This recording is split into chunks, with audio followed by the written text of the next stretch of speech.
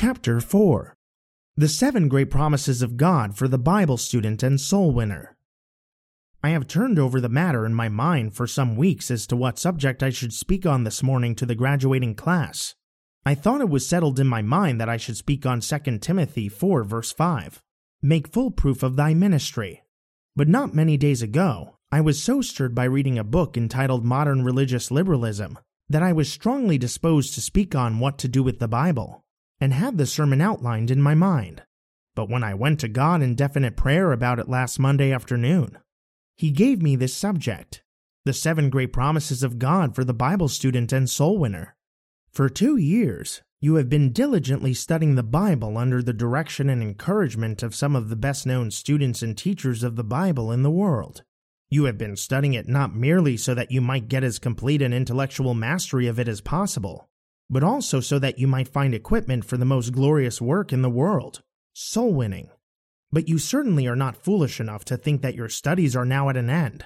Only a hopeless fool could imagine for a moment that 2 years of study anywhere, or under any teachers that ever lived, could exhaust this book, in which are hidden the infinite and inexhaustible treasures of the wisdom and knowledge of God.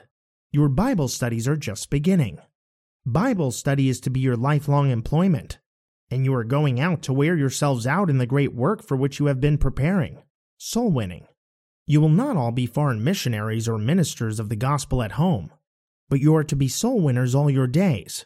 Some of you will be in the foreign field, some in large churches, some in small churches, some in obscure and neglected unchurched fields at home, and some of you in that most hallowed of all fields of soul winning upon which the Bible lays so much emphasis, the Christian home.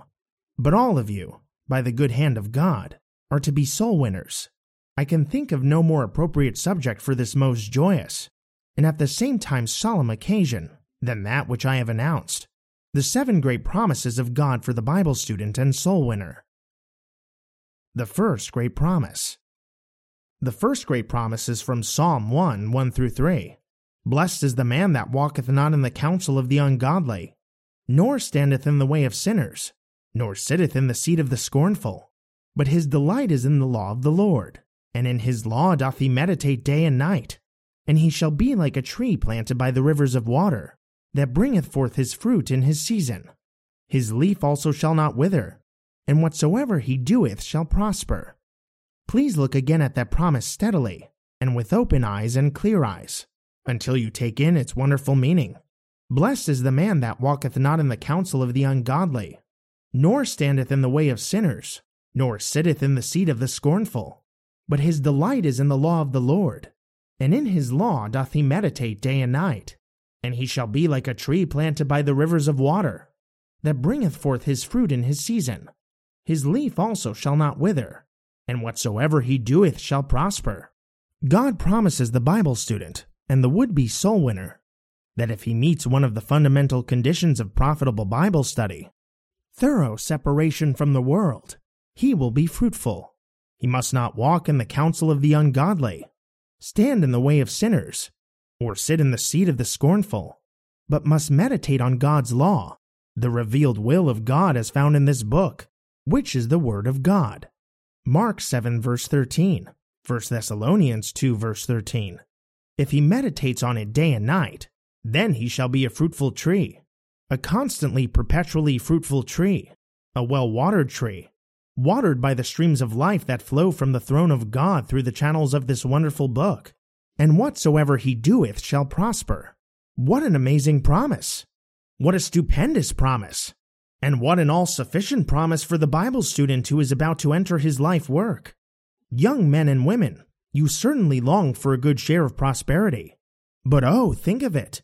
There is a way to make sure that everything you might do in these coming days and years shall prosper. If anyone in your position can face a promise like that, and not have to put forth some effort to keep from shouting, I can hardly understand it. Be sure you meet the conditions of the promise.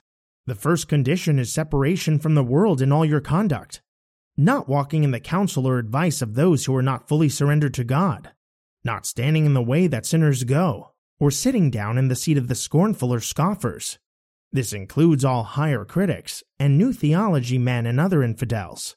whose chief stock in trade is making light of what God himself says, and of the most fundamental and precious doctrines of our faith. If you find yourself located in some seat of learning, where, as at the University of Chicago, they make light of the precious truths of God, that is, scornful ones in the Authorized Version, and scoffers in the Revised Standard Version, leave that seat immediately. Do not sit in the seat of scoffers. The second condition is that you meditate on God's Word day and night. That is, that you deeply, profoundly, continually ponder the revelation God has made in this book, and that you not merely study the Bible for a quarter of an hour, or a half hour, or even an hour every day, but that you also store up in your mind and heart what you discover, and ponder it day and night. Young men and women, never forget that. A great pressure of work will be on you in the coming days, and many books, papers, magazines, and reviews will clamor for your attention.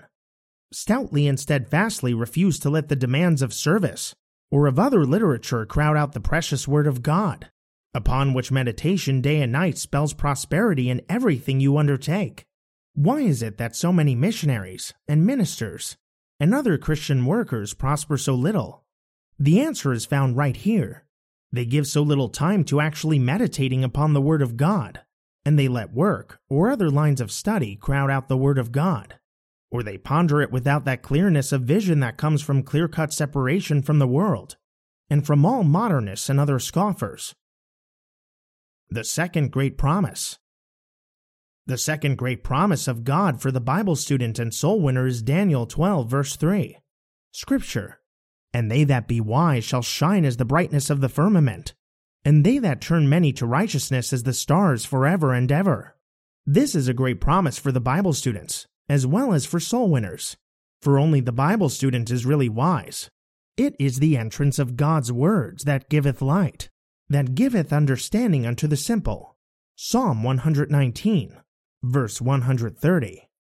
No one can be truly wise with real wisdom, the wisdom that counts for eternity as well as time, unless he is a Bible student. So God tells us in this striking promise that the Bible student shall shine as the brightness of the firmament, and the soul winner is the stars forever and ever. Every red-blooded man and every woman who is worthwhile longs to shine. If you did not wish to shine for your own sake, you ought to have a great ambition to shine for our Lord Jesus Christ's sake. He himself bids us to shine. He says in Matthew 5, verse 14 and 16, "Ye are the light of the world. Let your light so shine before men, that they may see your good works, and glorify your Father which is in heaven." This promise tells us how to shine, how to gloriously shine, how to shine not for the few brief days of this fleeting life that now is, but forever and ever. Be a Bible student, a real Bible student, and be a soul winner. For they that be wise shall shine as the brightness of the firmament, and they that turn many to righteousness as the stars forever and ever. Oh, that large but foolish company of men and women, including not a few ministers and theological teachers and writers, desires to shine down here and have a cheap reputation for advanced scholarship. They forget that the history of the world and the church is forever demonstrating that the advanced scholarship of today is the ridiculous nonsense of tomorrow. Young men and women, listen, it is not worthwhile to shine down here and get all sorts of degrees and titles attached to your name if you are untrue to God and His inspired word. Look back and see how the shores of past time are strewn with the whitened wrecks of men who shone in an apostate church. No, don't care a fig to shine as a great pulpit orator, pulpit humorist, pulpit swindler, or pulpit comforter by holding out false hopes to those who desire to live careless, worldly, and pleasure-seeking lives. It does not pay to shine down here, even as a gold-tongued pulpit orator. It does pay to shine up yonder, to shine as the stars forever and ever. And there is only one way to shine up yonder, by being a real Bible student and soul winner. The third great promise. The third great promise of God for the Bible student and soul winner you will find in Psalm 126, verse 6. "He that goeth forth and weepeth, bearing precious seed, shall doubtless come again with rejoicing, bringing his sheaves with him. Here is another promise that stirs the alert and intelligent soul to its very depths. What intelligent harvester does not long to come home laden down with mighty sheaves of golden grain? But what other harvest is so desirable as the harvest of precious souls? This, too, is a promise, as we shall see shortly, for both the Bible student and soul winner. A soul winner just because he is a Bible student. It tells us how to come, when our brief but laborious harvest time is over, bringing our golden sheaves with us. Scripture: He that goeth forth and weepeth, bearing precious seed, shall doubtless come again with rejoicing, bringing his sheaves with him. There are just 3 conditions of a bountiful harvest: goeth forth, weepeth, and bearing precious seed. Let me change the order. First, bearing precious seed. Our Lord Jesus tells us in Luke 8, verse 11, what the precious seed is that must be born if we are to reap an abundant harvest of the right sort. The seed is the Word of God. That is the only seed that is worth sowing, or that will bring a harvest of souls. Men are born again, Peter tells us, not of corruptible seed, but of incorruptible, by the Word of God, which liveth and abideth forever. 1 Peter 1, verse 23. To sow the Word, we must know the Word, so you can see how this is a promise for the Bible student, as well as for the soul winner. The Revised Standard Version reads seed for sowing in place of precious seed. The Hebrew means just that, or a sowing of seed. And the only seed that is fit for sowing in the prepared soil of the human heart is God's Word. Here, too, we see why it is that so many preachers, missionaries, and personal workers gather such scant harvests. They are sowing something beside the Word of God. Go listen to many sermons and note how little there is of the unmixed seed of the Word of God in them. You will hear much bullseye daisies, chess, bromus sacchalinus, and Canadian thistles of man's notions, whims, speculations, and conceits. Their churches look like some alleged wheat fields that we see, full of daisies, mustard, devil's paintbrush, Canadian thistles, bull thistles, and nettles. Oh, young men and women, always bear the precious seed of God's Word, and only that. If someone tells you it won't draw like poetry, moonshine, advanced thought, and movies, think of Moody and Spurgeon, and some of the things your own eyes have seen these past months in this very building and elsewhere. Then note the words goeth forth. He that goeth forth and weepeth, bearing precious seed, shall doubtless come again with rejoicing, bringing his sheaves with him. It is not enough to have the seed. Go sow it. Sow it far and wide throughout America, not forgetting the neglected fields through China, Japan, Africa, India, and everywhere. It is not the seed the farmer has in his granary that brings a harvest, but the seed he sows in his field. And it is not the truth you know, but the truth you sow that will bear a harvest. Remember, it is seed for sowing, and the truth you have learned from the study of God's Word, and the truth you shall learn in your future study of the Word, is seed for sowing. Never forget that. Many a man who knows little gathers a more abundant harvest than many who know much, for what little he knows he diligently sows. And in regard to this promise, note the words and weepeth. It is not enough to know the Word of God, and it is not enough to sow the Word of God. If you desire a bounteous harvest, you must water the seed with your tears as you sow. Experience also abundantly proves that the Word of God that is given with a heart full of love for sinners, a love that shows itself in tears of sympathy for the sinner's sorrows, and tears of pain over the sinner's sin and stubbornness, is what bears fruit in souls saved. Here is where many missionaries in the foreign field fail, and many preachers at home fail. They have no deep, heartfelt love that leads to tears for those to whom they preach, and with whom they work. One of the mightiest soul winners among the outcasts that this country ever saw was Colonel George Clark, the founder of the Pacific Garden Mission in Chicago. Colonel Clark worked faithfully at his business 6 days of the week, so he could preach the gospel without pay 7 nights in the week. Every night they would gather at the Pacific Garden Mission, 400 or 500 men, mostly of the down-and-out class. They would hang on every word Colonel Clark spoke, though he was not an interesting speaker. Indeed, he was a very ordinary and commonplace speaker. I never heard him give an original thought in all my life, and yet those outcasts would sit all evening and hang on his words. Some of the most brilliant speakers in America would go there and could not hold that crowd, but Colonel Clark always could. I studied these strange phenomena and finally found the explanation for them. They knew that Colonel Clark loved them, that he would give his last penny for them, that he would wear his life out for them, as he actually did. Colonel Clark was a man given to tears as he spoke. He was a large, powerful man, weighing perhaps 250 pounds, and tears from such a man seemed out of place. After a while he became ashamed of his many tears and held them back. But he found that with the drying up of his tears, he lost his power. He went to God and cried, "Oh God, give me back my tears." And God gave him back his tears and gave him back his power. Young men and women, cultivate a real, heartfelt love for those among whom you work. Ask the Holy Spirit to make their lost condition real to you, and to make their coming doom vivid to you if they are not saved. It is not the one who knows the most, but the one who loves the most who wins the most. I think I would make a good missionary to the Chinese, for I love the Chinese. I confess I love them more than I do any other people. But look to God to give you a tear-bringing love for any people among whom you work. The fourth great promise. The fourth great promise of God for the Bible student and soul winner you will find in James 1 verse 5. Scripture: "If any of you lack wisdom, let him ask of God, that giveth to all men liberally, and upbraideth not, and it shall be given him."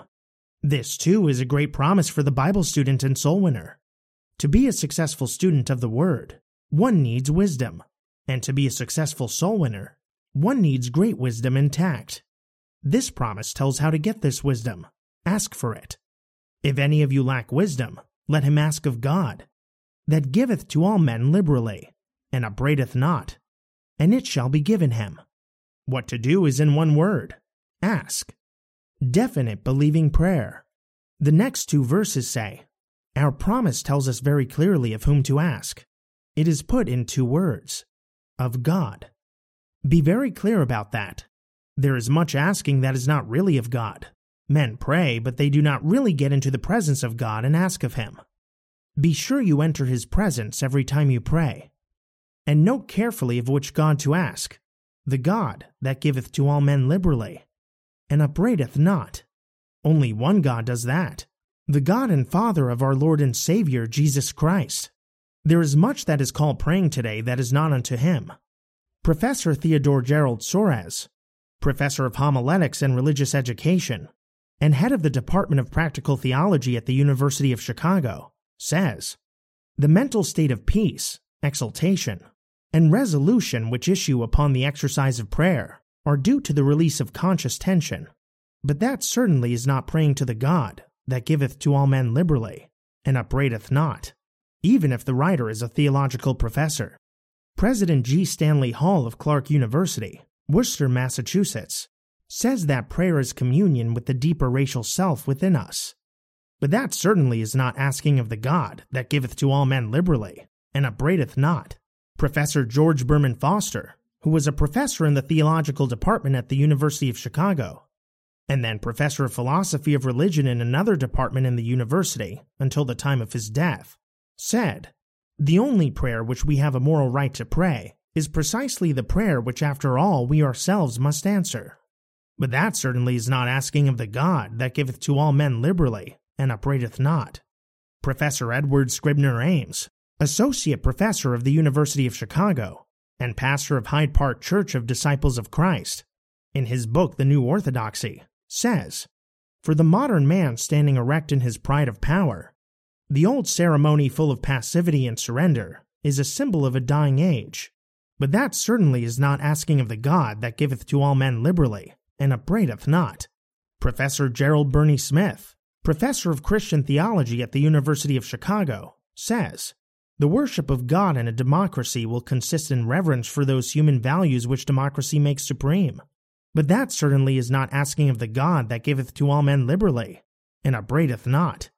I would rather send a son of mine to a smallpox hospital as a health resort than send him to a theological seminary or university, where such blasphemous folly as that is taught as a preparation for an efficient ministry, or for missionary work.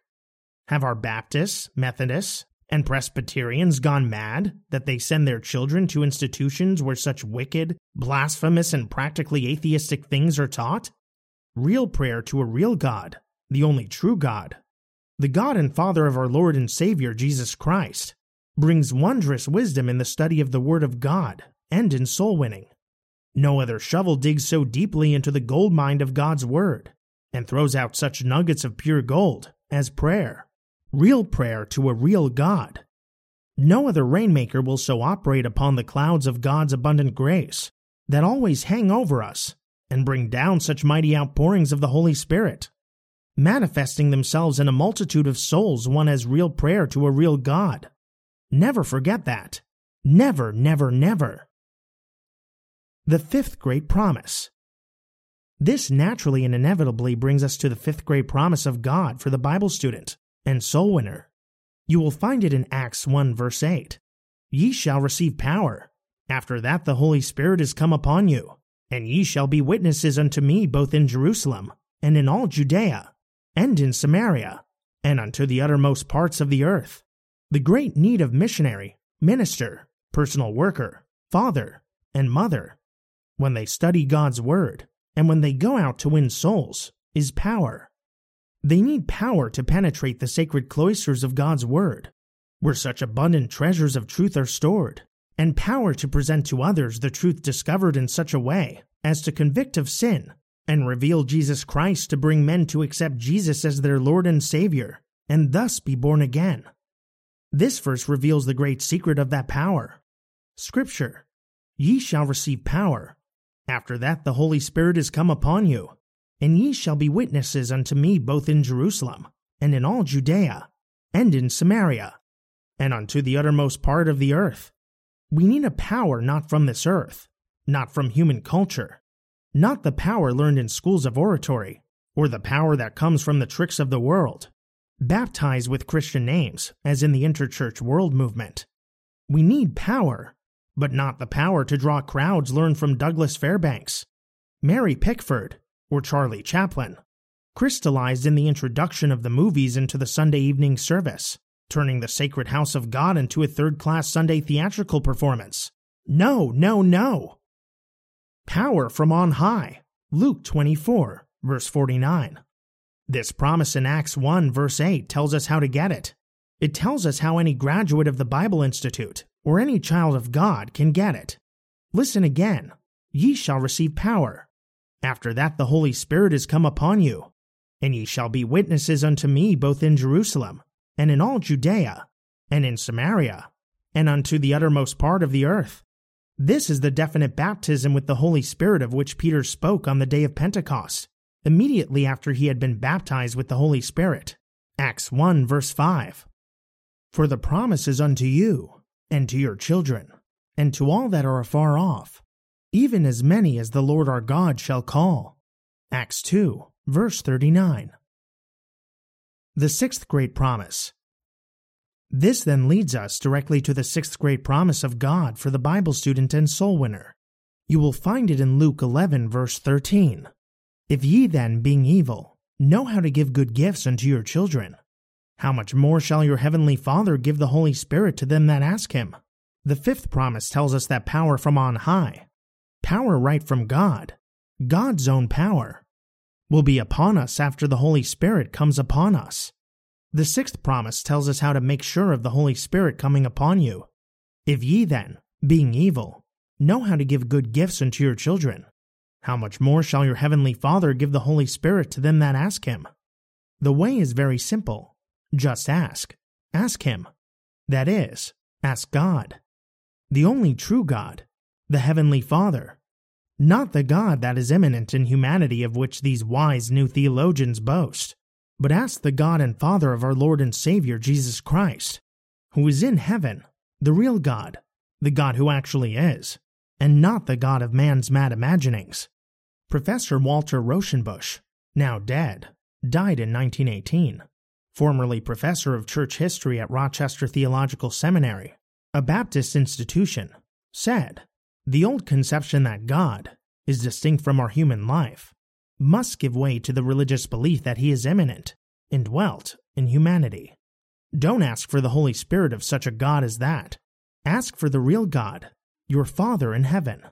Professor Josiah Royce of Harvard University says, "The divine is no more separate and aloof. It is within and organic with the human." The same thought is elsewhere put in these words. God is considered as the soul of the world, the spirit animating nature, the universal force which takes the myriad forms of heat, light, gravitation, electricity, and the like. Don't ask any such God as that to give you the Holy Spirit. You might as well pray to a Hindu or Chinese idol, or an Alaskan totem. Professor Gerald Burney Smith, quoted earlier, speaks of God as the spiritual forces of the world in which we live, the unseen forces of the universe. Don't ask that God for the Holy Spirit. Professor Royce defines God as the immanent spirit of the community. Don't ask that God for the Holy Spirit. No, don't pray to the God of any of this type of theological seminary and university professors who, professing themselves to be wise, have become fools. Romans 1, verse 22. Pray to the real God, the God whom the Lord Jesus revealed in his words, and in his person, our Heavenly Father, the God who really is and really answers prayer. And if you are his child, he will answer, and he will baptize you and fill you with his Holy Spirit. You will have power, and no man will be able to resist the wisdom and the spirit by which he spake. Acts 6, verse 10. The seventh great promise. Now we come to the seventh and last great promise of God for the Bible student and soul winner, and in some respects, it is the best of all. It is the direct outcome of the sixth promise, and closely related to the fifth and fourth promises. You will find it in Matthew 28, 19 through 20. Go ye therefore, and teach all nations, baptizing them in the name of the Father, and of the Son, and of the Holy Spirit, teaching them to observe all things whatsoever I have commanded you. And lo, I am with you alway, even unto the end of the world. Oh, what a promise! The promise of the personal presence of our Lord Jesus himself with us all the time, until the consummation of the age, when he will come visibly and bodily to take us to be with him forever. He is now our unseen Lord. 1 Peter 1 verse 8. Up in glory, interceding for us. Hebrews 7 verse 25. Taking up our case, and advocating it, and carrying it through. But he is also our present Lord. It is the work of the Holy Spirit, when he comes to us, to form within us an indwelling Christ. The Lord Jesus himself said to his disciples the night before he left them, "If ye love me, keep my commandments, and I will pray the Father, and he shall give you another Comforter, that he may abide with you forever, even the Spirit of truth, whom the world cannot receive, because it seeth him not, neither knoweth him, but ye know him, for he dwelleth with you, and shall be in you. I will not leave you comfortless, I will come to you. Yet a little while, and the world seeth me no more, but ye see me. Because I live, ye shall live also. At that day ye shall know that I am in my Father, and ye in me, and I in you. He that hath my commandments, and keepeth them, he it is that loveth me, and he that loveth me shall be loved of my Father, and I will love him, and will manifest myself to him. Judas saith unto him, not Iscariot, Lord, how is it that thou wilt manifest thyself unto us, and not unto the world? Jesus answered and said unto him, If a man love me, he will keep my words, and my Father will love him, and we will come unto him, and make our abode with him. John 14, verses 15 through 23. Yes, he is really with us. Not visibly as in that glad coming day. He will be, nonetheless, really and consciously with us. Young men and women, as you leave these halls and these friendships with the faculty and your fellow students that have become so precious to you, you will have many lonely hours and lonely days and lonely weeks. I think the loneliest day I ever saw up to that time was the day I graduated at Yale and left the city on a late boat for New York. Most of my class took earlier trains. It seemed as if I would almost die of loneliness. 46 years have passed, but the memory of the misery of that night lingers with me still, and you will have lonely days. And when you get into the heart of China, and into the heart of Africa, and into Indian jungles, you will see lonely days. But you need not see lonely days. You need not see a lonely hour or lonely minute. By day and by night, you may have the dearest and best and most satisfying of all companions, our glorious Lord Jesus himself. Listen again to this crowning promise of all. Go ye therefore, and teach all nations, baptizing them in the name of the Father, and of the Son, and of the Holy Spirit, teaching them to observe all things whatsoever I have commanded you. And lo, I am with you alway, even unto the end of the world. Ah, this coming summer when some night I am up alone on the Yangtze River, or elsewhere, out in some lonely mountain or desert plain. I could be lonely, but I won't be. Jesus will be there, and he will be with you too, if you meet the conditions. Note these conditions well. Go ye therefore, and teach all nations, baptizing them in the name of the Father, and of the Son, and of the Holy Spirit, teaching them to observe all things whatsoever I have commanded you. And lo, I am with you alway, even unto the end of the world. If you go out into all the world making disciples, going as far as your line may extend, be it 18 miles or 18,000 miles, he will go with you. But if you do not listen sharply for his call, and go as far as he bids you to go, he will not go with you. If we go his way, he will go ours. But if we do not go his way, he will not go ours. If God says Africa, and your foolish heart says Southern California, he will not go with you. Amid the dearest friends on earth, you will be supremely lonely. But if you say with Isaiah when the Lord Jesus calls, and he is calling now, here am I, send me. Isaiah 6 verse 8. He will send you, and he will go along. You may be alone beneath the silent stars on some African tableland, but you will not be alone. He, our glorious Lord, will walk by your side, and he is enough, and you will walk with him forever. For he has said, if any man serve me, let him follow me, and where I am, there shall also my servant be. If any man serve me, him will my Father honor. John 12, verse 26. Young men and women of the graduating class, you have been here at the Bible Institute of Los Angeles for 2 years. You have worked hard. You have done well. You have made satisfactory progress in your study of the Word of God, in your Christian character, and in your work for Christ. You have won the confidence, respect, and love of every member of the faculty, and I think we can rest confident that we have won your love, as well as your confidence. You are about to leave us. We are sorry to have you go, for we shall greatly miss you. When I come back next November, and look out over the seats in the lecture room, my first impulse will be to look for the faces that I know so well, and to listen for the voices that I have learned to distinguish from one another. I shall miss you, and every member of the faculty will miss you. But we are glad you are going. There was never in all this world's history such a crying demand for men and women who know God, who know Jesus Christ, filled with the Holy Spirit, and who know their Bibles, and how to use them in winning souls for Christ, as in the day in which you and I live. We shall follow you with our prayers. We expect you to do credit to the Institute that sends you both by your holy living and your effective service. But what is infinitely more important, to do credit to our God and Father, and to our Lord and Savior Jesus Christ. God bless you. The end.